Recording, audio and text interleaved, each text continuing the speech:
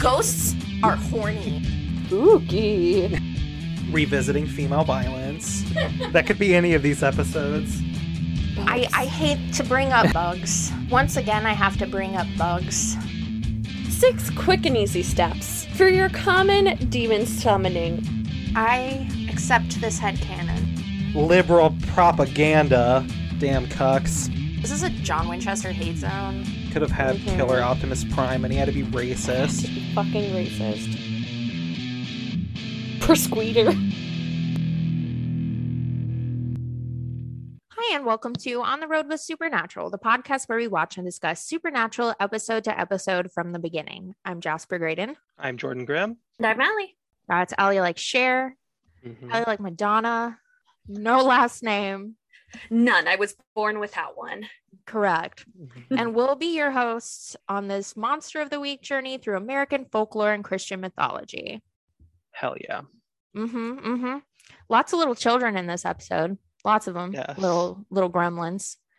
I love it and hate it. Yeah, it's a thing. You know, child actors, they're either great or they're horrible. There's really no in between. Oh, absolutely. So children. We've looked after children before. That we have. We've done that. Tell me about a wacky time you had to watch a kid. Okay, so growing up, my parents had me pretty young. Like, I wasn't like super, they were like 19, I think. And I was just much older than like all of my cousins. My sister is 4 years younger than me. My brother is 5. So they were kind of similar. But I was just kind of the communal babysitter for like all of my cousins and everyone. Oh my God, this is like in the realm of stories that I might have actually heard from you. I feel like we always get a story from you and I'm like, why have I never heard this? But for once I may know it. This one's not like a super bad story. It was just, my parents, like I would start babysitting like when I was 12 years old. I would be like left with like 5 and 6 year olds. So I just had babysat for a long time. I very quickly learned like the trick to getting my cousins and stuff to like behave, because like my parents would leave me with like 8 children. I wasn't like babysitting just my siblings. And so like I would play games. My favorite was I just would do that asshole young babysitter, like, we're going to play puppies, where I just throw something and you all chase it while I sit and watch TV. Incredible. Or like I would do the quiet game. Like, oh, whoever can be quiet the longest. Definitely we would play royalty, where I would pretend to be the king and they would all have to win the favor of the king. It was literally all I did was just come up for games for them to behave. That was just my babysitting thing. What about you, Allie? So I have worked with kids since I was like 10 years old, and I continue to. So it's hard to pick one, but I have to say, one summer I was watching a 3-week-old, a 3-year-old, and a 5-year-old. And I was there for 10 hours a day. So it was a lot. And I had never watched a newborn before. And he had never like been bottle fed before me. 3 weeks old. So it was a lot. The thing is, I love these kids. Like, it ended up being a great job. But one day, I've never been so creeped out. I swear to all things good, their basement was haunted. It was so fucking haunted. And there was like a playroom, and the kids would always try to get me to go there, and I'd find any excuse not to go. And one day I'm alone, and it's like 2 hours into the shift. I've just got the baby down. It's like 8 a.m. And all of a sudden there's this noise in the basement. And I swear to God, I was so afraid. I like sprint down there, and the kids are like terrified. They don't know what's going on. Something repeatedly kept setting off this little fire truck. Never did before, never did after, until I took the batteries out, because I had to go down like 2 or 3 times, and I was convinced I was going to die. And to this day, like, I will take 20 screaming children over one haunted basement. Very scary. I don't like that one bit. I like how classic of a start it is to a horror movie. Like, yeah, I was like, I'm gonna get murdered. Yeah, while you're trying to like take care of these small humans. Yeah, so there's a 3 and a 5-year-old crying upstairs, waking the newborn, and I'm like, I don't know what to do. I was like 19 years old. Oh God. Wow. And I'm sure you got paid next to nothing to take care of 3 children. Actually, they paid me like $20 an hour cash. It was amazing. Oh, that's wow, fucking awesome. Yeah, it was a good job. What about you, Jasper? So mine is from when I was 19 also. It was when my sister was born. I think she must have been maybe like 6 months at the time that this happened. She wasn't like an infant, but she was like a baby, you know? Yeah.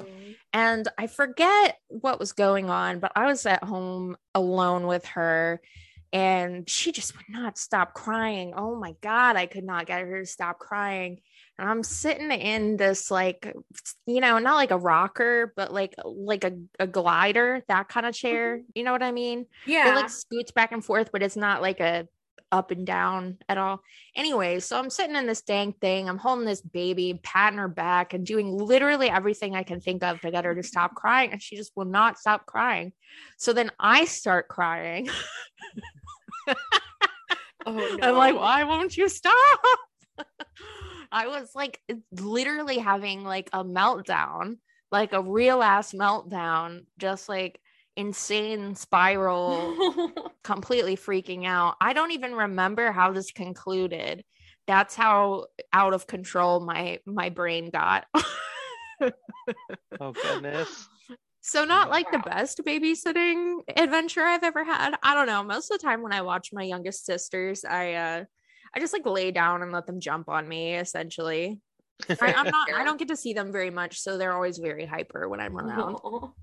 Yeah, whenever I see my niece or nephew, they're always just immediately like, "You're my servant for the day." And I'm like, oh, starting it off early. See, my nephew comes up to me and he's like, "You like spooky?" He asks me this every time I see him, like every other week is the most infrequent I'll see him. And then he'll be like, "I like spooky." And he talks like that and tells me spooky stories. I love that. Best Terrifying. friends. I love it. Raising the next generation of spooky children. I love that. Got to get them early. Mm-hmm. Today's episode is season 3, episode 2. The Kids Are All Right. The one where Dean gets an even minier me. This episode was written by Eric Kripke and Sarah Gamble and directed by Phil Sgriccia and originally aired on October 11th, 2007. Alternative one-sentence summary: the one where the kids are not all right. That is I'm very hilarious. Clever. I love that. Okay, anyway. So this cold open sucks. I'm just going to say that right out. I don't like it. Same. It's not often that I'm like, fuck this cold open, because I usually like them. They're like little horror story setups, you know? Yeah. No, it sucks. What the fuck is with the rocking horse? Like, why? You know? And the whole, like, I still am watching it like, what is with the having to get away from the dad thing? Yeah, What is that about? Why does he have to die? I like the second half of this cold open. I like the horror of being in a garage and the thing bringing him and the rocking chair in the background. I don't like how they set it up with the daughter, because they never talk about why she like thought he was bad before. Right. And also, like, it doesn't make sense with the storyline. They never explain how he died. Like, Yeah. it's just so it's like so usually they get real into like investigating the place where they die, like the crime scene and looking at the body and all this stuff, but they're just like, nah. They're like, that man died. I had wrote down, was this the cold open for a different episode? Like, I felt like they had planned out an episode, scrapped it last minute, but they're like, what? We've already filmed this fucking scene. Gotta run with it. Right. It was strange. It was really weird. I think, you know, as weirdly paced as the cold open was, it almost set us up to be ready for how weirdly paced the episode was. Correct. So in that sense, it was like a good introduction into episode 2. Oh, absolutely. Yeah, in the worst of ways, it fit the episode. Yeah. I do enjoy the first scene after the title card, though. Just like awkward sibling interactions. And Sam is continuing to talk to Bobby about the demon deal and how to get out of it, but he's trying to hide it because he's been told specifically not to now. Yeah. And all that is fun with the why are you ordering pizza? We are literally at a restaurant. Yeah. Like, he can't think of anything better. Come on, Sam. You know, as much as I like the sort of like coming up with an excuse to go to a specific place to visit somebody thing, the whole diatribe about Lisa being a yoga teacher and like bendiest weekend of my life or whatever, I'm like, that's enough. Like, you really gone on enough about this. They call her Gumby Girl, which I get what they're going for with the bendiness, but I was expecting like this ugly fucking green creature after he says that, like this horrible monster of a woman. Oh, some Yeah. monster fuckery would have been what we needed. That actually was the only line out of that whole diatribe that I was okay with, because he was like, does that make me pokey? And I'm like, you know what? I like the implication that you're getting pegged. I'm all right with that. Yeah. I'm okay with that, you know? Yeah, at first I thought this was going to be a Sam episode because of how stupid that interaction was, but it was not. So Yeah. And, you know, Sam is still sort of in this indulging Dean and his ridiculous YOLO phase, which I sort of like that interaction, or the tone of that interaction. I think it's definitely different from most of how they've talked to each other for all of season 2 and season 1, which was a lot of them butting heads. And I feel like Sam in this scene is kind of like the, oh man, like, what are you gonna do? My brother is a weirdo. And I support that. Yeah. The literal, oh, brother. Yes. Yes.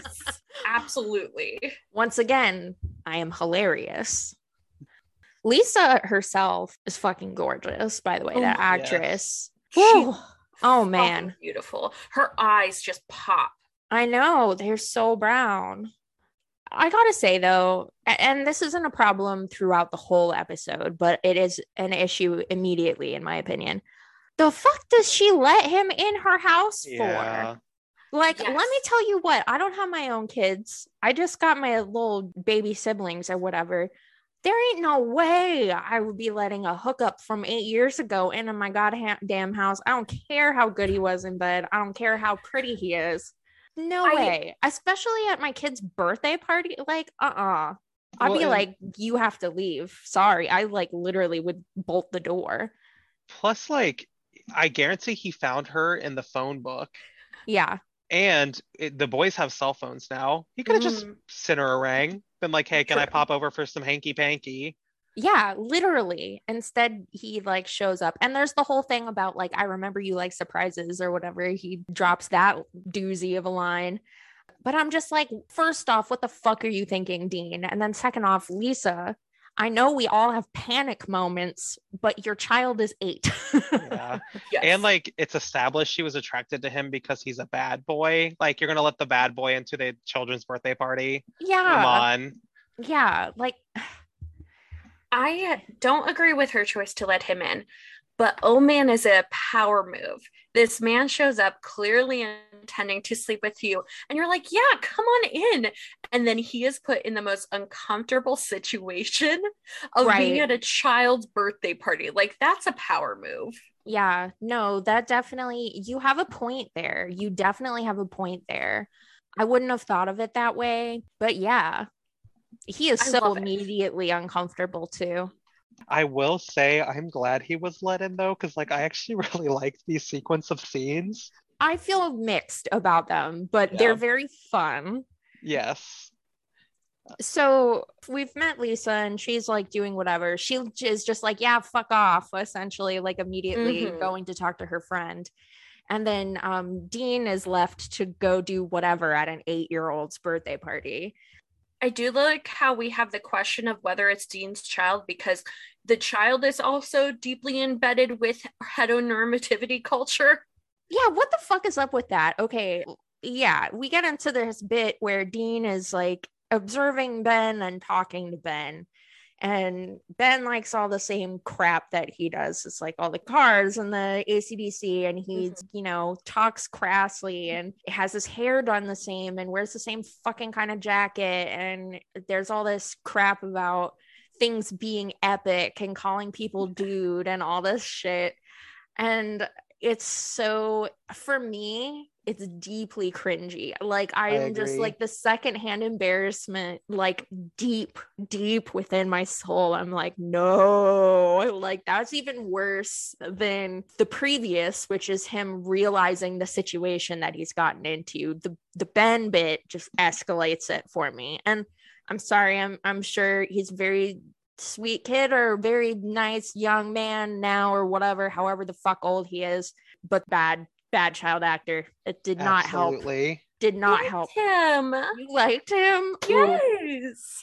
Maybe because I see Dean as so socially awkward that I'm like, I take the bad acting as socially awkward. It's possible. For me, I kind of liked all of the cringy parts of Dean reflected onto a child that's cringy. Yeah. I found that funny. I mean, yeah, there's a sort of intellectual humor there that I can understand. It's just I also look at it and I'm like, no. I think it would have been much better if they just got rid of this tiny scene with the bounce house. That was the one that was the hardest for me to get through. Chicks love a bounce house. That was horrifying. I was like, I can't do this. I can't do this. Yeah. It was so bad. You know, I still can't tell watching that scene if Dean is endeared by these things or really perturbed by them, or not perturbed, disturbed by them, or a combination or what. Like, obviously, when he brings it up with Lisa, he's like nervous and very awkward about asking if like Ben is his kid. But like, I don't know. It seems to sort of go back and forth between amusement and not here with Ben. I completely agree. I think it was probably kind of a mix of emotions because of how quickly he wanted to get to know this child more. It is a little weird that she was so against his questioning, though, because I'm sure he was at one point considered for possibly being this child's father. So. Right. More than being upset about him asking, it seemed like she just didn't want to talk about it. Like, it just seemed like she felt as awkward as he did and was like, no, you're not, don't do this. Yeah. I took this as a power move also, because we find out she's done DNA testing. She knows who's his dad. She knows like why he's probably thinking this, and then she lets him squirm and question. I love that. Like, honestly, so iconic of her. Yeah. I like Lisa as a character. I know that she is pretty much detested in most segments of fandom, but I don't know. I think she's all right. I like her. Yeah. Yeah, that's strange. I will say I like Lisa, but I think it's really strange to have such a strong opinion of this character because we get how much time with her. Right. True. I mean, you know, she's just interrupting the flow. True. Can't have anyone, you know, coming in between the brothers. That makes sense. Now I get why people hate Lisa. And sexism. Every single female character gets this treatment, basically. Oh, God. Yes. I have to talk about the gossipy moms at this party, because for as much as I complained about the way Dean was talking about Lisa to Sam when he was like, this is why I want to go to Cicero, I love to have that turned around on its head. They don't even care. They're so blatant about talking about, like, I heard that he's a good fuck. Like, yeah. Like they're barely whispering, and he walks up to them and they're like so clearly like eyeballing him and stuff, and he's so uncomfortable. And I'm like, well, there you go. What do you think of that? Yep. How does that make you feel, bud? That is the type of parent I want to be. I want to be the one at like children's parties blatantly gossiping about everyone's past. Like, you can't tell me anything. I feel like you will be. I'm going to strive. I'll work real hard and try. Yeah, I was also glad that like weird sexist stuff got turned around on Dean. I'm like, you deserve it. Mm-hmm. Yeah, for real. I was like, good. Squirm. The other part of this scene that's going on, other than the whole Lisa and Ben and what is Dean's relationship to them, is more plot beat stuff. So Lisa is talking to a neighborhood mom who doesn't have a fucking name. they don't name this character on IMDb, literally listed as Katie's mom. Oh Just God. by the way, did we already talk about that earlier? I don't know. We did not. Well, we're talking about it now. Her name is just Katie's mom for some fucking reason. She's gorgeous, by the way. Yes. So beautiful. I looked to see if she was in anything that I recognized, but no, not really. Just been doing TV for a really long time. She's Canadian. Yeah. Anyway, so she's talking to Lisa and she's like, "That's not my daughter." And Lisa's like, "Go to therapy." Yeah. She's like, "You're nuts. That's your daughter." To be fair, I would say the same though. Yeah, no, I totally would too. I would be really concerned that my neighbor was having like a psychotic break. Yes. As like, post a hugely traumatic situation and Oh, yeah. high stress and everything. Not in a condescending way, just in a concerned way. And then that's how we then learn about the accidents in the neighborhood. Yeah. Because Dean is a fucking busybody and can't leave well enough alone. Yep. And he's like, "Oh yeah, I heard about her husband getting brutally accidentally killed on his own table saw in the garage. How about that?" Like, this whole conversation to me is so fucking weird and contrived. It's bizarre. It's truly bizarre. I love how she says it's just a lot of bad luck lately. I feel like that's definitely a major understatement. Having this scene in the middle of the birthday party when we're so focused on Dean was kind of a little whiplashy, but I agree. Yeah, pacing wise, it was a weird choice. I get it, kind of. But I'm also like, I don't know. I feel like Lisa and the Katie's mom character really could have been combined right into one character. I really don't understand why this was two characters. And this is the only interaction with Katie's mom and Lisa. And like, Dean and Sam don't have any interaction with her either. That's highly unusual for like the main victim to not have any interactions with them at all. Yeah, she kind of had her own little subplot going on. Yeah, and I mean, she killed it. Like, yeah. I thought she was more compelling than Lisa, but I also thought, "Lisa, why are you letting this weird man into your house?" So yeah, true. I may have been a little biased. Again, like, I don't understand why that was split up. Sarah Gamble, I have so many questions for you about so many things, and this is one of them. Are we ready to talk about the first scene between Sam and Ruby that we get? I would love to talk about that. I am low-key obsessed with Ruby. Like, she's just so mean and weird. She sits down and is like, "Man, fries are great." As if people don't know. And she's like, "Hey," with the ketchup. Gosh, so fucking weird. I will only put Black Canary in my notes. Like, I know I watched this before I watched Arrow, but to me, that role just changed it. I mean, she does bring a lot of life to Ruby here, so I can see why she became like a CW regular. She's playing the kind of returned recently into the world kind of role very well here. Is that your impression of her? That is my impression, yes. Because I assume that she would have came to Earth when the Gates of Hell opened up in the finale of season 2. Right, yeah. And she's like reveling in it all. Yeah, exactly. Really enjoying French fries. Just loving French fries, slitting the throats of the 7 deadly sins. She's just vibing. She's just girl bossing. She's girl bossing. But yeah, I love that she's like low-key mean. Like in the previous episode we mentioned, like all she says to Sam is, "I'm the one that just saved your ass," and then she's like, "Bye, Sam," like immediately. And in this one, she immediately accuses him of being a damsel in distress, and it's just like really curt with him the entire time. Yeah, I know. And being the damsel in distress is Dean's job. So true. But, okay, if she's girl boss, Sam is definitely gatekeep, and Dean is definitely gaslight. Oh yeah. Oh, big time. The Holy Trinity. This is just a good scene. They're just like hitting us with these revelations. Like, They're like, oh, you weren't excited for season 3? Well, get ready for it. Here's all of these little plot threads we're just going to throw out there. I'm so glad we're talking about their mom for once, because we've had so much like look into the dad's past, like dad knows everything. So now we finally have something more than just our mother died a brutal death. Yeah, now there's all this secrecy and like they've been embroiled in some larger conspiracy. And there are 2 other things that are interesting. After last episode, where they had referred to Sam as being the boy king and the prodigy or something. The prodigy. The prodigy. Ruby calls him the Antichrist immediately. Yeah, she just flat out like, oh, you're the Antichrist. Yeah.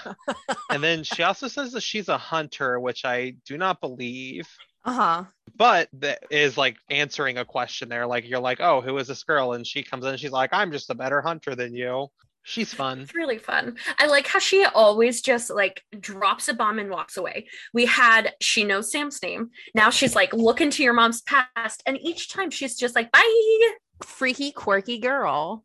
I love it. Haha, I'm going to eat your fries. Bye. Bye. I have to talk about, though, when Sam is like, why are you following me? He keeps pressing her and she's not giving a real answer. And at some point she's like, I'm interested in you because you're tall. I forgot about that. That was amazing. Yeah, no, but the thing with that is it's like the age-old fucking conundrum. Like, is this guy hot or is he just tall? You know what I mean? I feel like much of the time he's just tall. Just tall. But I mean, isn't that enough to be hot? To Allie. That's what we're trying to figure out here, Allie. That's what we're trying to figure out. My answer, yes. Yeah, no. So in your book, hot is tall. So it's basically like asking, is he hot or is he hot, is what I'm getting from you. Exactly. If you're tall, it's a +2 because I'm tall. Oh yeah, that's right. Sorry, I always forget that you're tall. Same. Y'all are the worst. I'm sorry. No, for me, I definitely just tall happens a lot. I'm like, oh, just tall. I feel like a lot of my friends, that's the case. We've been bamboozled. Could I take a minute to talk about the fashion? Absolutely. Please? The clothing. It's so important to me. Ruby is in basically the same outfit that she was in last time. The layered tank tops, the tough looking jacket, all of this stuff. I love it. I love the waterline eyeliner. You don't see that a lot anymore. No, not at all. This is an episode that has a Sam shirt that I adore, by the way. Oh, which one? The pink one. Sam's pink shirt. Adorable. I love it. It's so cute. It's a good shirt. It is. And it's like, it's crazy because I'm usually like whatever about his shirts unless it's that one that I detest. But this is like, wow, look at you go wearing your little pink button down. So cute. I gotta say, Lisa's outfit, while like the cut of it is super nice, it makes her look so tall, like really long with the dropped waist going on. But man, is that shirt ugly. Like, I'm pretty sure she could wear anything and look great, but that shirt was just bad. It looks like a 90s takeaway cup, you know? Yeah. I was like, you don't have to put an ugly shirt on a woman to like make her a mom. Yeah. Right. Well, as evidenced by Katie's mom, who at that party was wearing like a lavender shirt. It's the same shirt from later in the episode. Yeah, like, because she doesn't change it. It's got that high cut sleeve with the ruched armpit and bust. So it makes her look very, I don't know, like it really accentuates like her whole like arm, like shoulder thing going on. I don't know. I don't know how to explain what I mean, but it looked good. And then she had like that maroon colored cropped blazer thing that was going with it too. And I'm like, thank God we're getting some fucking colors going on in this show. Like, not everybody has to wear like fucking brown or olive green. Jesus. Even like the moms at the party, like one of them was wearing like a white and red shirt. One of the neighbor moms was wearing like a lavender sweater. And I'm like, thank fucking Christ. Yeah. It just drives me insane. Yeah. I thought you two would find this hilarious, so I waited to tell you. Meryl on Instagram messaged us Her husband likes the podcast too and bought the shirt. Oh, that's so funny. Yeah. Oh my God. Sam's purple dog shirt. The purple dog shirt. So Sam fashion is spreading. Hell yeah. You know what? I need the purple dog shirt. I do. I need Yes, it. I've had it open in like a tab on my phone for a while. And I'm just like, I don't know if I want to spend $25 on this with, shipping included and whatever. Mhm. Like, it's a lot. It's a lot for a ridiculous dog shirt. Yeah, that way both you and Meryl's husband could be Salmonistas. Yeah. Yeah, Salmonistas. Shut the fuck up. Oh my God. Horrible fashion moment, though. Gotta point it out. Sam's insurance salesman guy outfit. What the fuck was He happening? looks like a mortician. It's so bad. He's got like that brown suit, right? Mhm. You get kind of close. It looks like it might be tweed, but it isn't. And then he's wearing like this white button down that has green and blue check on it. Okay, so like you've got the green and blue and white check with the brown suit, and then on top of that there's that like atrocious like rust orange tie with like the weird gold cube pattern going on it. Like, what the fuck kind of outfit? Like, why, sir? I will say it did look like very swiftly thrifted Goodwill suit. Yeah, at that. Yeah, it was like, this is a suit that's been sitting in a thrift store for 25 years. Yeah, Let's to pull me it was like the lost and found at an 80s men's club. It was something. Not a highlight for sure. Low light indeed. Mm-hmm. His hair was cute though. Yeah, his hair looked good all episode. And that concludes that. That's all I have to say about the costumes. That's all the fashion. That's all of it. And all there ever will be. Oh, wait. No, actually, I forgot one thing. Oh, what is it? Okay, I know Katie was like creepy as all get out. Yeah. Her fucking baby pink denim jacket at the birthday party, that was a fucking look.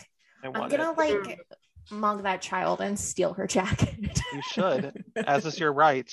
As a gay, it is my right. This is the gay agenda. Yeah, the gay agenda is put chemicals in the water to turn the frogs gay, and also children, give me your clothes.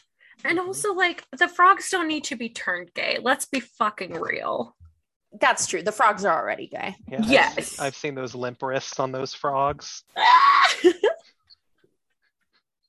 Is next where we get the big creepy child? All I have in my notes is, I hate children. Yeah, children are terrifying. Let's take some time to talk about Katie and her mom and that whole thing. The other changelings too, because there's like the creepy kids at the park who are just staring. But Katie herself is just, what the fuck is happening with her? Like, she has the clinginess level of like, those I don't even know if this would have been on TLC but it feels like TLC, like the kind of show that like interviews a mom who like breastfed her children for way too fucking long. You know what the fuck I mean? Like the cleanliness level is like, I breastfed my child until she was like almost 5 years old. Like that's how like weird the behavior feels. It does. But I know like kids do act creepy.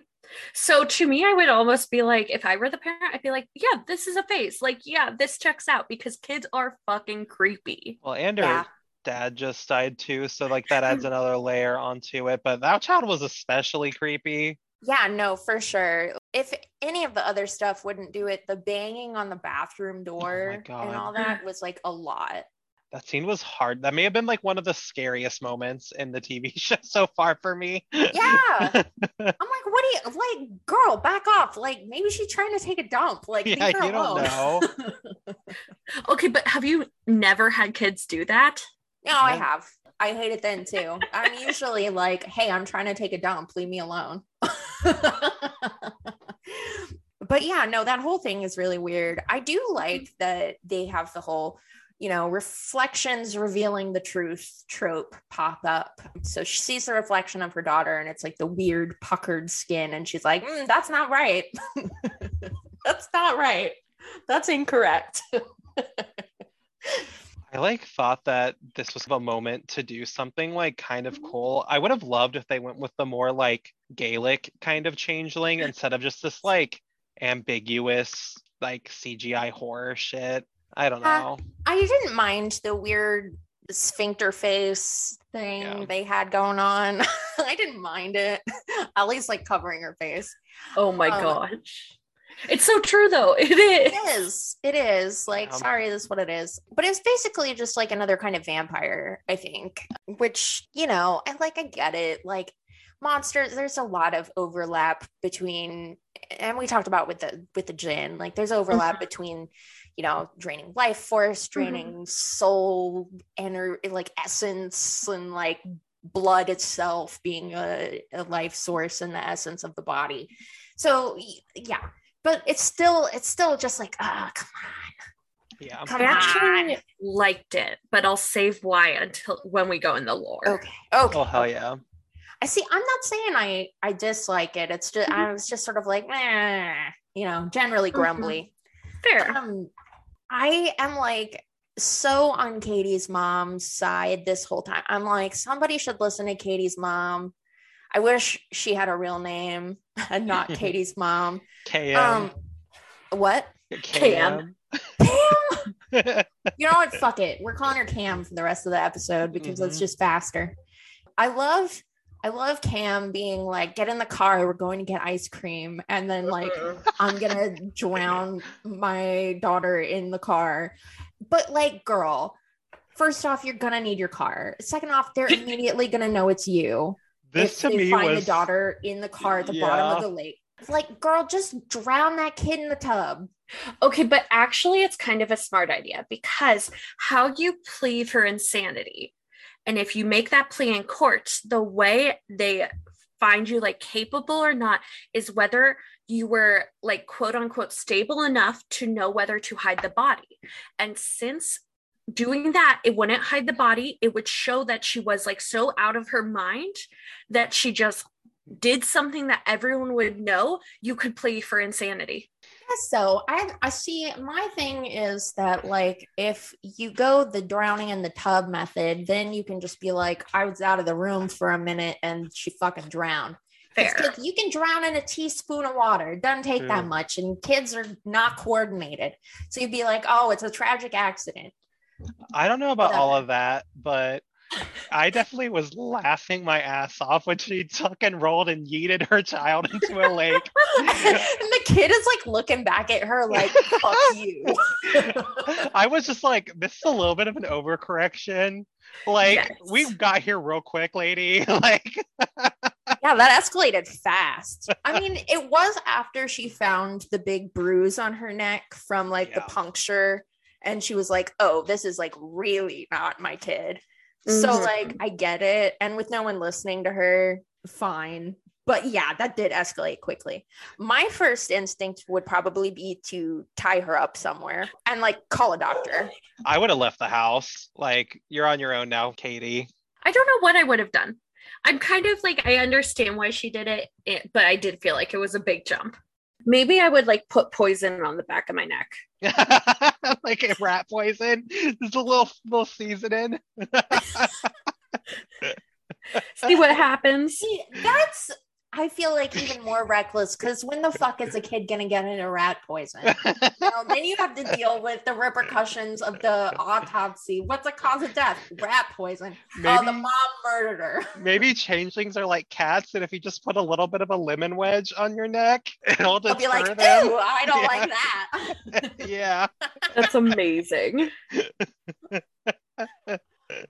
Fucking ridiculous. Yeah, we could have tried some things. True. I do like that the daughter's back from the dripping noises. Yeah, that was cool. And Cam is sniffling with her purse and stuff, and then all of a sudden her daughter is just dripping wet at the table. Can we have ice cream now? Bitch. Obsessed. I think it's even scarier that the daughter's like not mad. She seemed kind of pissed to me, not like screaming and yelling and throwing a fit mad, but like quietly resentful. See, to me, I felt like she was gloating. Well, are we ready to move from creepy children to like annoying children? No, because I want to hear about changelings from Allie. I would love to tell you about changelings.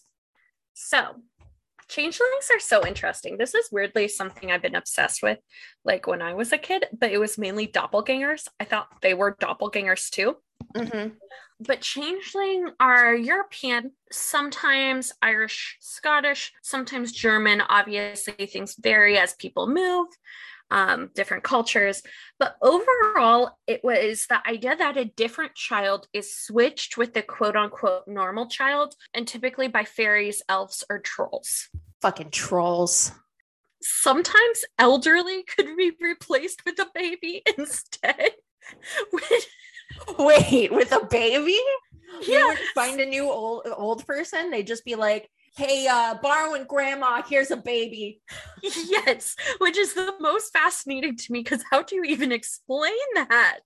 What? I've never heard that before. It's very What We Do in the Shadows season 3. So changelings, there were one of 3 reasons that supposedly these babies were switched. One was for malice or revenge on the humans. One was to act as a servant for the humans, which I guess is pretty nice.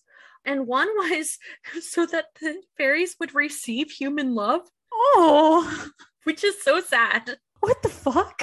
They just wanted some love. They would like quote unquote trade these babies, the real baby, for this baby. And it was in reality often a way to deal with one of 3 things. So some of it stemmed from postpartum depression, which now we know a lot more about. And it's also like something someone could use as an excuse if they went through that and didn't have the support for a mother to get through that. Sometimes it was to explain deformities or different abilities in a child, because obviously that was looked down on a lot. We didn't understand things, so people were blamed, saying like, well, something had to be wrong with the parents or about sinning, and so they could quote unquote like blame it on the kid, say it's a changeling. And then the last one's the most interesting to me and why I like this version. The way most people knew it was a changeling is this like insatiable hunger. And when you think about that, these were often poor people, depending on like seasons, harvests, all different things. Some years people would not survive. And so if you had a young child, of course, it would feel draining. And you could kind of go the route of thinking that this is a changeling draining you. And that was a way to kind of excuse. And then often the way to deal with a changeling was infanticide. So this was kind of showing the reality of the lack of like resources and ability for a lot of parents, especially the impoverished, and kind of like a way, I feel like a lot of legends are a way to deal with the issues we're facing. So that's definitely one of not being able to, like not having enough to even feed your child. And then they excuse like a solution for you. I'm not even saying that they did this on purpose, because I'm sure people were genuinely convinced. And like, what are you going to do in this time? So that's why I really like that they're kind of like bloodsucker, weird leeches because of that idea. And I do want to just shout out that also sometimes, so we know the young and the old, but sometimes the fairies would steal young brides or young women to marry the fairies. Yeah, see, that feels more correct than the elderly still in my brain. Yes. Who is going after these elderly people? Like, I'm very confused. But this is like such a prevalent idea that in 1895, right before the 1900s, Bridget Clearly was murdered by her husband because he thought she was a changeling. So this is something that's really prevalent. And in a lot of European cultures, other cultures have similar, but I just concentrated on where the term changeling comes from, and that's the lore. Yeah, in my experience, just like reading about like changeling and some fae stuff in general, a lot of times, yeah, it was to either reason in having to or wanting to kill somebody, or a way to explain away a death. Yeah. It's so weird that it's used here then, because it's not working with any of the same kind of thematic concepts at all that like changeling stories work with. Like here it's about, do you know if your child is your child? Yeah. Like that's what it is, because Dean is like, oh, is this my kid? But like there's no way of knowing when you've been gone for most of the childhood. So sucks to suck, bro. I don't know. I think it was an interesting usage here. And I like that they did a different kind of monster, even if I occasionally was like meh about it. Like, okay, the other time that I was like, are you fucking kidding me? It was when they had like the realtor changeling. I was like, come on, dude. But whatever. Yeah, and that was weird to me, that one aspect of it. It is also interesting to me, like how this would change in a culture today, because for the most part, we have at least resources. We don't have mass starvation as we did in the past.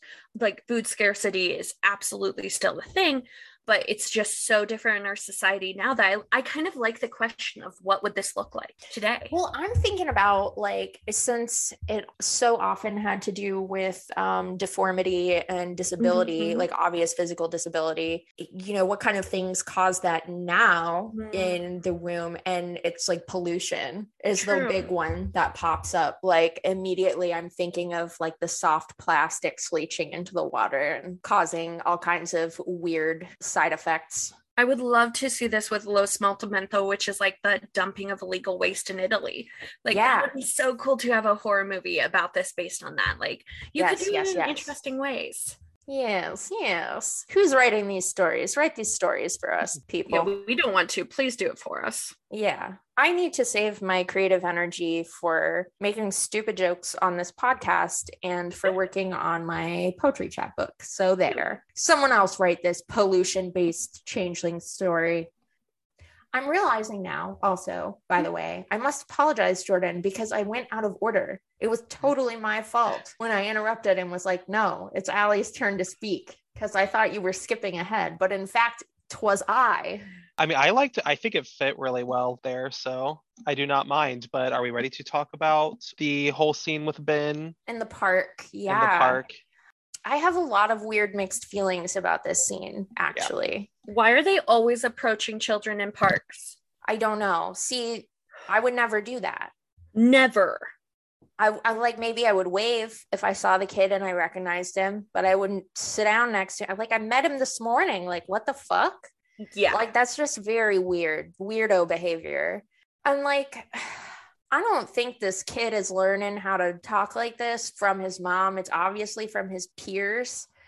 But when Ben is like, only bitches get help from grown-ups, I'm like, my insides feel like they're melting. I'm like, ooh, like that horrifies me to hear. I'd be like, the fuck's wrong with you, kid? I don't know. But like, Dean is so like endeared by it. He's like just so pleased. I don't know. I'm like, Jesus, dude. Like, so that makes him look like a fucking weirdo too. Like every time Ben does something that is something that Dean does, I feel like it just makes Dean look that much more immature and childish.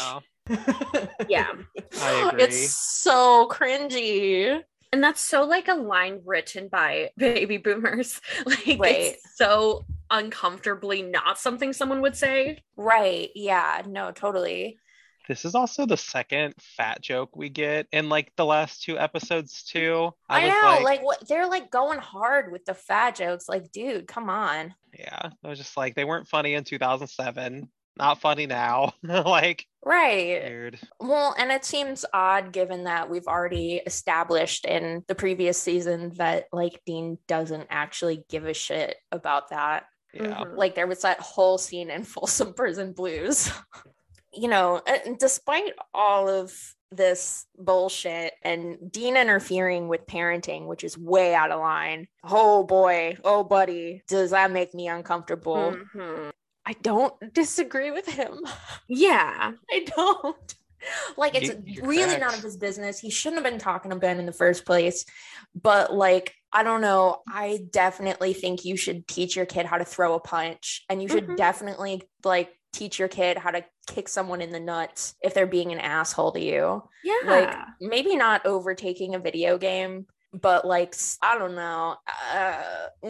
Yeah, still telling him to do that when you're not the parent is like, why would you do, like, that is so, I'm still reeling from it. Like, I've seen this episode a number of times and I'm just like, what the fuck? It's wildly inappropriate. Yeah, it's like way out of line. Mm-hmm. And also, like, Lisa is not watching her child. Like, she knows her child gets bullied there because she doesn't seem too concerned about him having his video game stolen, probably because of the house that they live in, to be honest. Yeah, she's doing good for a yoga teacher. Oh, yeah. Yeah, like, Dean got to talk to her child for quite a long time before she noticed. And, like, that's a Did they big say red where flag. she was? Like, what the fuck was she doing? She before just then? ran up out of nowhere, so I guess she would have just been reading at a park bench or something. Yeah, did she go to like pick him up? Like, what is this narrative? Right, and it's the same day, Mm-hmm. isn't it? So, like, because she was wearing the same shirt, she just had like a jacket on.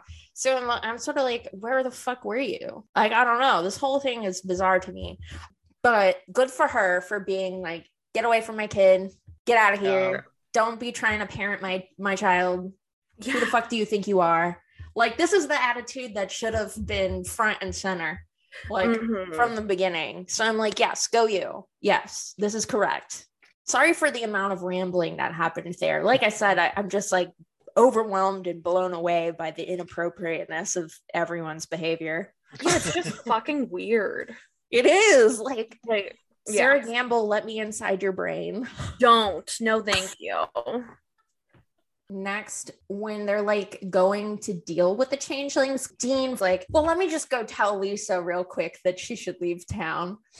I like this scene too, because Lisa is like, actually continue to fuck off. Like, what the actual fuck? I was just having a ball seeing Dean like squirm and get yelled at repeatedly in this episode. Like, I love my sweet little angel, but also sometimes you need to back the fuck off and sit the fuck down, bro. Yeah. And like, how fucking weird would this be? I would be convinced that I was getting robbed by him. Like, something weird was going on. I would probably be leaving the house with my kid anyway, because I'd be like, I don't like that this person knows where I live. I know the cops aren't going to care if I call and are like, hey, this dude is stalking me. So I'd probably be driving like an hour out to go to like a very public place. True. Personally. Yeah, his behavior here is definitely a little bit creepy. And I understand that he's like trying to save their lives and it's an extreme situation, but a little tact would be useful. Like, if you're going to have to be put in a situation where you need to communicate urgency to this woman, don't go stalk her child at the park. Like, right. Yeah, I probably would have sent Sam. Yeah. I'm going to make it a little sad. Uh-oh.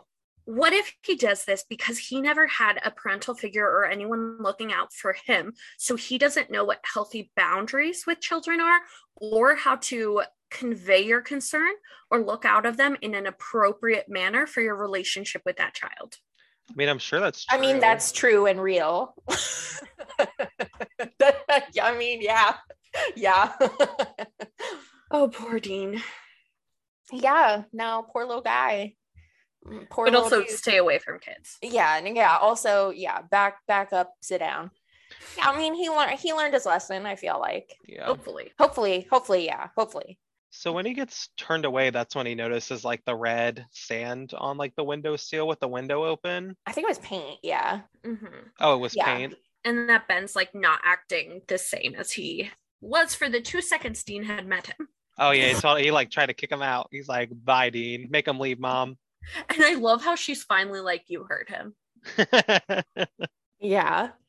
So they go to the construction site where the house is being built, and they find all the kids in the cages and they let them out and all this stuff. And I think they try and not so subtly put Ben into this role of like trying to help out and like herd the kids and be like the head kid leader, which Dean is impressed with. But I'm also like, no. I don't like it personally. Like the scene where Ben is like, take my jacket to lay on top of the broken glass. Like, no, that should have been Dean's jacket. It's bigger anyway. Yeah. And to me, I'm like, you don't even fucking know this kid. Like, just let this kid be. Right. Inappropriate boundaries. And like, yeah, he was good in the situation. How many years worth of therapy is it going to cost to get any of these kids to a healthy space again? Right. Oh my fucking God. Well, and like, I just felt like this scene was unneeded. We've already figured out that like Dean sees himself in this child. He wonders what his life would be like if he had had a child, and he's thinking about his mortality. Like, we've already established this. We did not need this very strange scene of Ben continuing to be like him. Yeah. It was just a little too much for me. Yeah, they're really laying it on thick. Like, they're like, do you get it? Do you get it? Do you get it? I feel like I'm being hit in the head with a mallet. And then we have the realtor changeling, which I don't understand what the fuck that was about, other than they wanted to have a boss changeling. I will say, I liked when they burned her up and then all the other changelings flamed out. It was weird to me because if this is like from Trolls or Fairies or whatever, implies this is what they look like. Like realtors.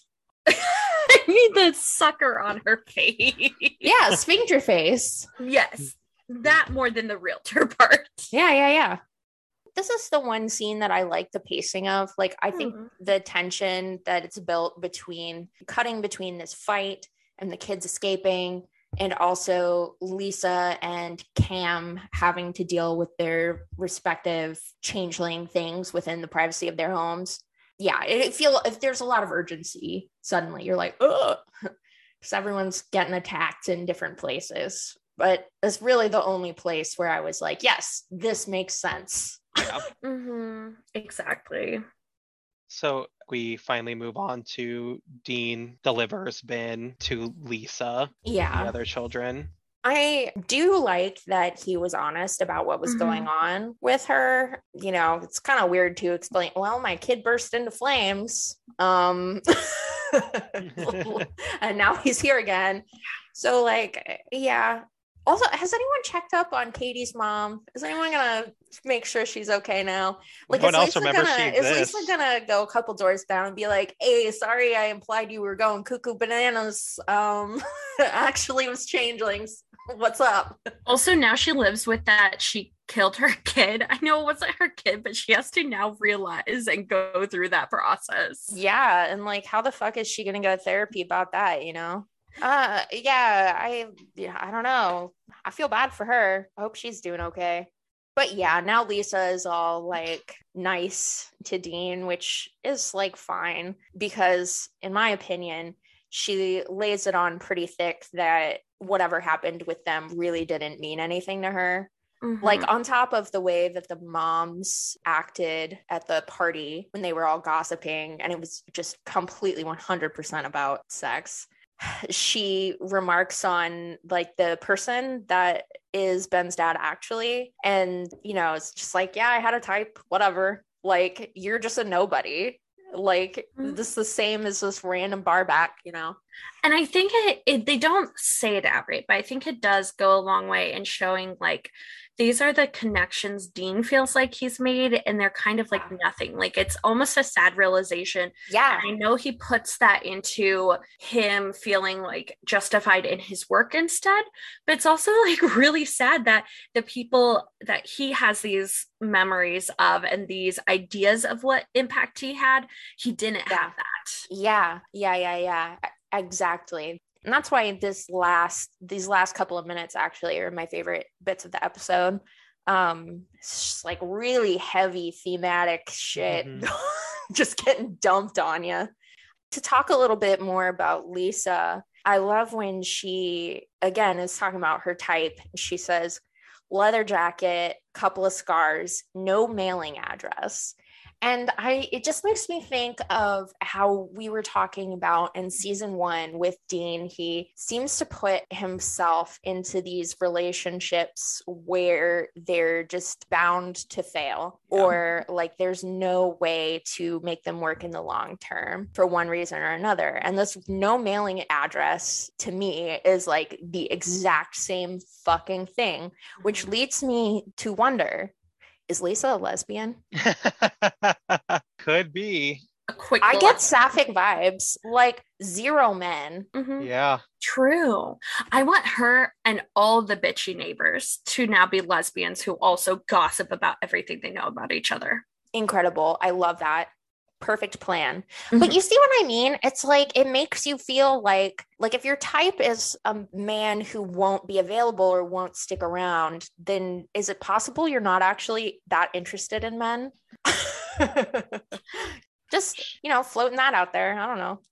Something about Dean that was kind of interesting is that he had hinted, he's not hinted at, he's like outright said last episode that he wants to quit hunting. Yeah. And she asked him to stick around. He kind of had an out. Mhm. Even though he only has a year left, he does not take it. He makes an actual choice to continue hunting. Well, but I think that has to do with the fact that he realized that the connection he thought they had was just Yeah. not Mhm. anything to her. Like, and she's True. grateful about stuff with her kid. But I think there's also maybe this element of like seeing himself in Ben and knowing how his childhood was and wanting Ben's childhood to not be like that and seeing himself as poisonous to that kind of upbringing, that normal upbringing. And so leaving on account of that. Mhm. Oh, that's hard. Yeah, it is. There's a lot going on in this scene. And I love that the thing that he seems regretful of the most is that he's not actually Ben's biological parent. I'm like, man, he's such a little marshmallow, actually. Mhm. Like, he's such a softie. Oh my God. When he's like, I would have been proud to be Ben's dad, I'm like, damn. Oof. I like tearing up a little, like, dude. Mhm. I don't know. This scene is just there. It's good. And I know like the other thing, and they're basically directly talking about it, is like, what is Dean's actual legacy? I think this is a good follow-up. It's a good thing to think about post season 2, because season 2 was sort of wondering, or at least the beginning of season 2 was asking the question, well, like, what is John's legacy? Like, what is John leaving behind? And since we know Dean is going to die, he has this demon deal. Like, now we're wondering about what is Dean leaving behind? And like having Lisa say to him essentially that his legacy is the lives of others, I think that's an additional reason why he wouldn't want to quit hunting, even though like he doesn't like it. Yeah, which is what I was trying to lead up to. Yeah, the whole like talk of legacy, this is a very strange way of going about it. Yeah. But this last scene was so good. Well, Yeah. not last, second to last, but yeah. It's so weird, I think, because almost everything that precedes it is sort of a mess. And it's like cringy, it's uncomfortable, it's paced so strangely. And then all of a sudden, there's this very like emotionally honest, very tender scene. And you're like, the fuck did that come from? You know? yeah. But yeah, so he leaves. And this leads us finally into the last scene with Sam in this ridiculous motel room. Oh my God. The red and gold damask wallpaper and comforters and the dark wood and the giant mirror wall and the fake flower box or whatever. What was going on in there? I don't know. I love it.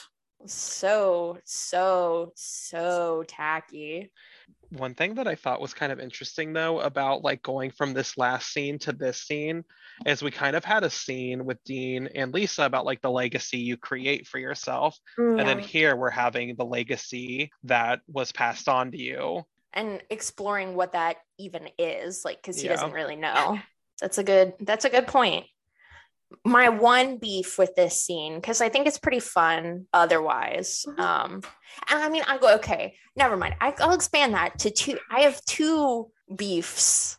The first beef is that this scene feels really incongruous with the rest of the episode. Yeah. It just like tonally, what is this doing here? And then my second beef is the Ruby line, don't be such a racist. I'm like, stop. Don't you like, how dare you have that line as a joke? Like, honestly, fuck you. Fuck off. Like, I'm laughing because it makes me mad and I don't know how to process my emotions correctly. just like the arrogance of having that as like a comedy line. Yeah. Ugh. But otherwise, like, I think the way that the researching and the phone calls, like the montaging of that together is good. Like, it fits. Like, we don't really need to have like 10 minutes of him calling different people on the phone. It builds tension nicely because we're not getting all the details. And then, you know, for it to end on this reveal that, oh gosh, Ruby's a demon. Oh, what's that about? And that she can help with Dean's deal. It's like, oh, fuck. I did like how they throw the Dean's deal part into it, because even though there's a mystery with the bomb, I think it would be unbelievable if Sam was just like, okay, I'm in. Like, oh yeah, totally. So I really do like that she knows how to work him, and they put this in from the start, because it gives justification for Sam making this kind of like semi-alliance thing. Yeah, no, for sure. And I think the only reason that you can have this after this scene with Dean and Lisa is because that she's bringing up the deal. Because the whole reason that Dean won't, you know, go try even to live a normal life at this point is because of his deal. So you're like, oh, well, that was devastating, but maybe actually there's some kind of hope. So like, I get it. It's still like, I don't know about that. I don't know. I like the unknown. I like that this is pretty sketchy, and we're going to leave it there. I love that she's sketchy. She's just, you know, she's just girl bossing. I'm sorry that I keep saying that. The idea of being a girl boss is just so stupid that I have to bring it up all the time. Any last notes? I'm all good. Me too. Oh, I'm good. Awesome. Do you guys want to hear about the fanfic? Let's hear it. Yeah, okay. Let's do the fanfic. So, listen, here's the thing. If you were to give Dean Winchester a baby, it would fix him. Oh. He would be fixed. Give that man a baby. Disagree. And now I'm realizing, unfortunately, that that's basically the summary of the fic that I picked. I didn't look at the summary until after I said all that. So, oops. This fic is called Like a Dog with a Bird at Your Door. It's by AO3 user Dean Coded. The O is a 0. So it's spelled like it sounds except the 0. Summary, just a little something I wrote while I was having some feelings about Dean with babies. A baby would have fixed him. Yeah, author after my own heart. Yeah, I totally agree. This one is rated G. It is a slash fic technically. It's a Destiel fic. We've got Cass, Dean, Sam, and Jack Klein going on. So I apologize for the content that you have no context for, Jordan. Additional tags are Baby Jack Klein, Fluff Angst, Dean Winchester's season 13 Widower arc, First Kiss Getting Together Love Confessions. It was published this year in May, and it only has around 1,300 hits. So go give this fic some love. If you like soft baby stuff and intense emotions surrounding the Widower arc, which if you like Dean, you should have intense emotions surrounding that. I certainly do. Anyway, give that man a baby. Daddy Dean. I think it could. I'm not saying you're completely wrong, but I am saying someone with so much trauma and stuff, it either helps them move through it or they both suffer and burn. I think it would definitely be a way to make Dean reevaluate the things in his life. Yes. Especially since we know, like, his only focus has ever been family, specifically his brother. But now, like, that focus is now going to have to shift. And there may be certain aspects of your family you want to protect your child from. I think it's an interesting thing to explore. I do too. I love the concept. Send me all your kid fics. I go crazy for them. Allie's grimacing. Sorry, just the phrase kid fix. It just means it's focused on child rearing. Know what it means, but after an episode with Dean approaching children in a park. Okay, it's not I know. That. I will fight you. I don't think he's kidnapping a child. Is kid fix like Mpreg? No. Jordan, stop saying things to get a rise out of me. Yeah, I mean, you did suggest a Harry Potter impreg fic one. I didn't suggest it. I brought it up. Jasper's fair. like, this Relevant. is my number one favorite. I read it every time I'm down. I give it all of the bunny rabbits or whatever the rating system is on AO3. Shut up. Oh my You're god. embarrassing me. So Jordan, what would you rate this episode? Ooh. I honestly don't think this episode was super memorable, and I felt like it worked backwards. Like in the writer's room, they were like, we want to have this good heartfelt scene with Dean and Lisa at the end. How do we make this happen? And then they went the weirdest way of going about it. Yeah. So I think I'm going to give it like a 3 out of 5 children yeeted into the lake. Oh, no. I'm surprised you didn't give it a burnt grilled cheese. Oh, the burnt grilled cheese. I should have. Grilled cheese was so burnt. What about you, Ellie? I have similar feelings. It was like good enough. I was going to give it a 75%, like just very average. However, she's so pretty. I'll give it a 4 out of 5. Wow. Because of that. Well, it's a 0.25, to be fair. Yeah. So, I will give it a 4 out of 5 insanely creepy children. Yeah, that's good. That's good. I like that. What about you, Jasper?